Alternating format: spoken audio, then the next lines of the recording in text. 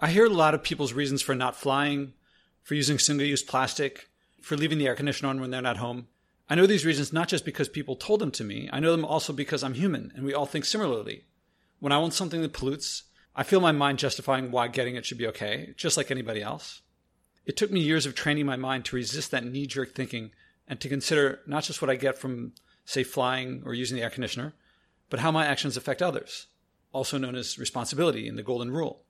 Most reasons I hear for flying, for polluting, for plastic, things like family, work, everyone does it, what I do won't make a difference, I don't know how to change. I got to tell you, all of those reasons, or a lot of those reasons, they sound like they would justify slavery by a slave owner before the Civil War. Think about it yourself. Imagine yourself in Alabama or some slave-owning state in 1850. Imagine you were born and raised there, that you're white, that every white you've ever met and everyone within several hundred miles feels the same way, that every black you've known has been a slave and you were taught that the Bible said that it should be that way. Would you free your slaves? I've done a whole episode on this question and I recommend listening to it, but briefly, if not, why not? Do your reasons for continuing to own slaves sound like the reasons people give for continuing to pollute? Or if you would free your slaves then, that would be a very difficult thing to do. I mean, you couldn't stay there. You'd probably lose your farm. You wouldn't be able to compete with people who had, I don't know how else to put it, free labor. If you would free your slaves then, would you also consider never using bottled water again? It seems to me a lot easier to give up bottled water than to give up slaves back then.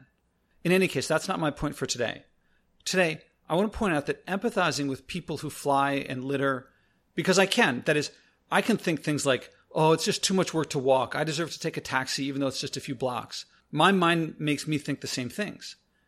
Empathizing with situations like that, empathizing with people in situations like that, helps me understand why slavery endured for so long and why people come up with such obviously self-justifying specious arguments like the white man's burden or that slaves liked slavery.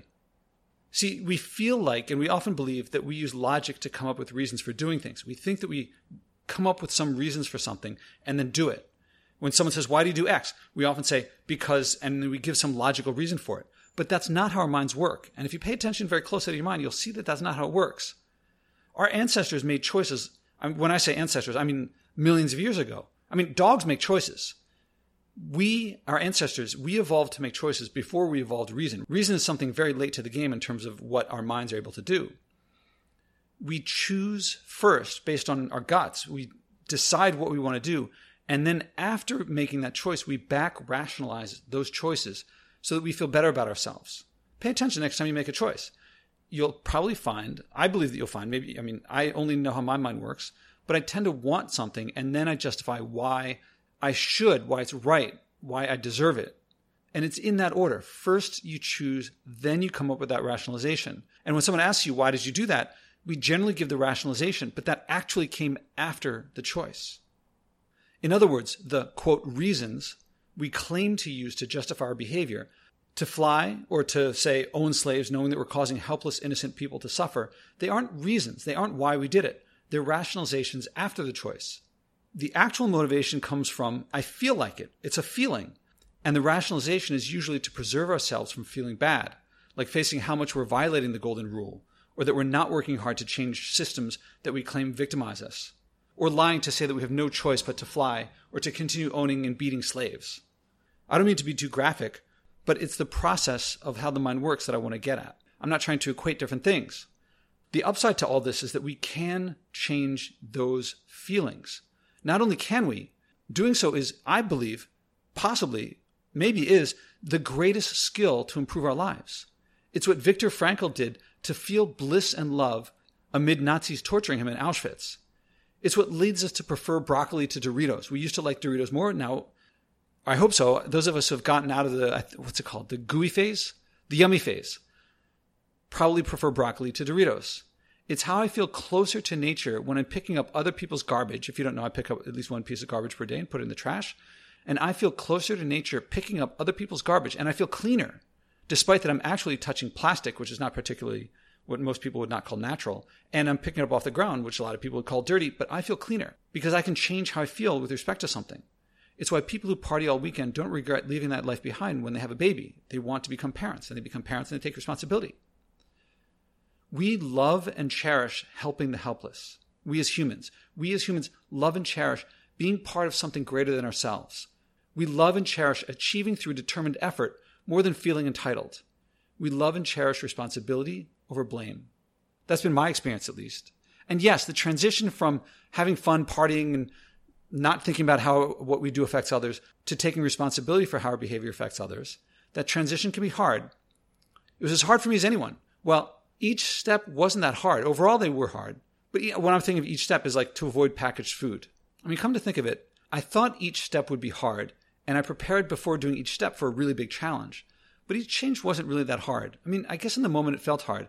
But looking back now, the biggest thing I feel is that I wish I'd done all those changes earlier. Now, taking responsibility for how your behavior affects others, actually taking responsibility for your emotional response and your behavioral response means that for the rest of your life, you'll never have an easy answer about pollution. I mean, pollution is inevitable. There's nothing you can do to stop polluting in some sense. But when you take responsibility, you lose the ability to say, I had no choice.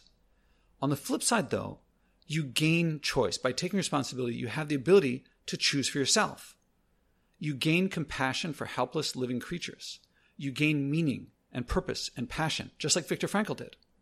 Yes, you have those things already, but now you'll have them in an area of global importance in the environment. Now, I've taken a leadership role.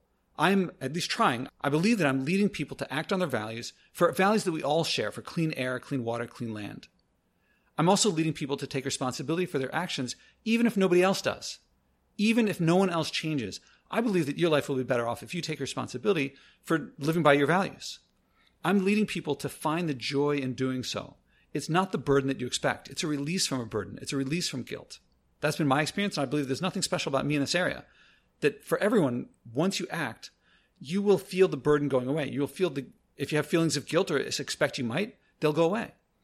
Now, you don't have to do these things, but now that you've heard me, what I've done, and how I've faced similar challenges to what you're facing, I took them on, I lived through it, and I tell you that it's not nearly the chore that you expect. But more importantly, I believe that you will love the experience and the result. I did, and I really don't think there's anything special about me. I don't love vegetables more than anybody else. I really loved traveling before, and if there were magical planes that could fly without exhaust, I would probably take one. Even so, I still feel like flying separates and disperses communities. But in any case, you can never go back to forgetting that you are not helpless. You can act. It's not as hard as you think. And you can stop aligning with, sorry to say it bluntly, but you can stop aligning with slave owners. History has not been kind to slave owners, even ones who just did what everyone around them did. We know that nobody would want to be a slave. Likewise, we know that nobody wants pollution. We take down slave owner statues from campuses, from parks. We remove their names from buildings. And if we are able to save human society, which is not guaranteed from all the climate changes and the pollutions and so forth, future generations will laud the people who said no to pollution even when they didn't have to, as we laud today Rosa Parks. And they will curse those who claim victimhood, saying, I couldn't help it. I couldn't help polluting. As Martin Luther King lamented the feckless moderates who said wait, if you read Letter from Birmingham Jail. We have waited generations since learning the consequences of the behavior that you and I justify. That is, we've put off acting on global warming and all the other things that decrease Earth's ability to sustain life and human society, with the same justifications that justify slavery. Keeping waiting will lead to worldwide results that make our civil war look like a walk in the park. Not a matter of simply turning on the air conditioner because it's a little too warm. That's not what global warming means. Or getting by with a little bit less. It means a lot more. The alternative to something that would make the Civil War look like a walk in the park is to do what most of us would hope a Southern slaveholder would do in the South, pre-Civil War. It's ridiculously hard to swim upstream. It's hard. It's hard to forego pleasures and easy things when everyone around you is not foregoing. But what do you think is right, not in other people's opinion, for yourself, regarding single-use plastic, eating more meat than nearly anyone in history, air conditioning your home when you're out? You know all the things that you could do. Acting on those by what you feel is right, even if nobody else is. That's the future.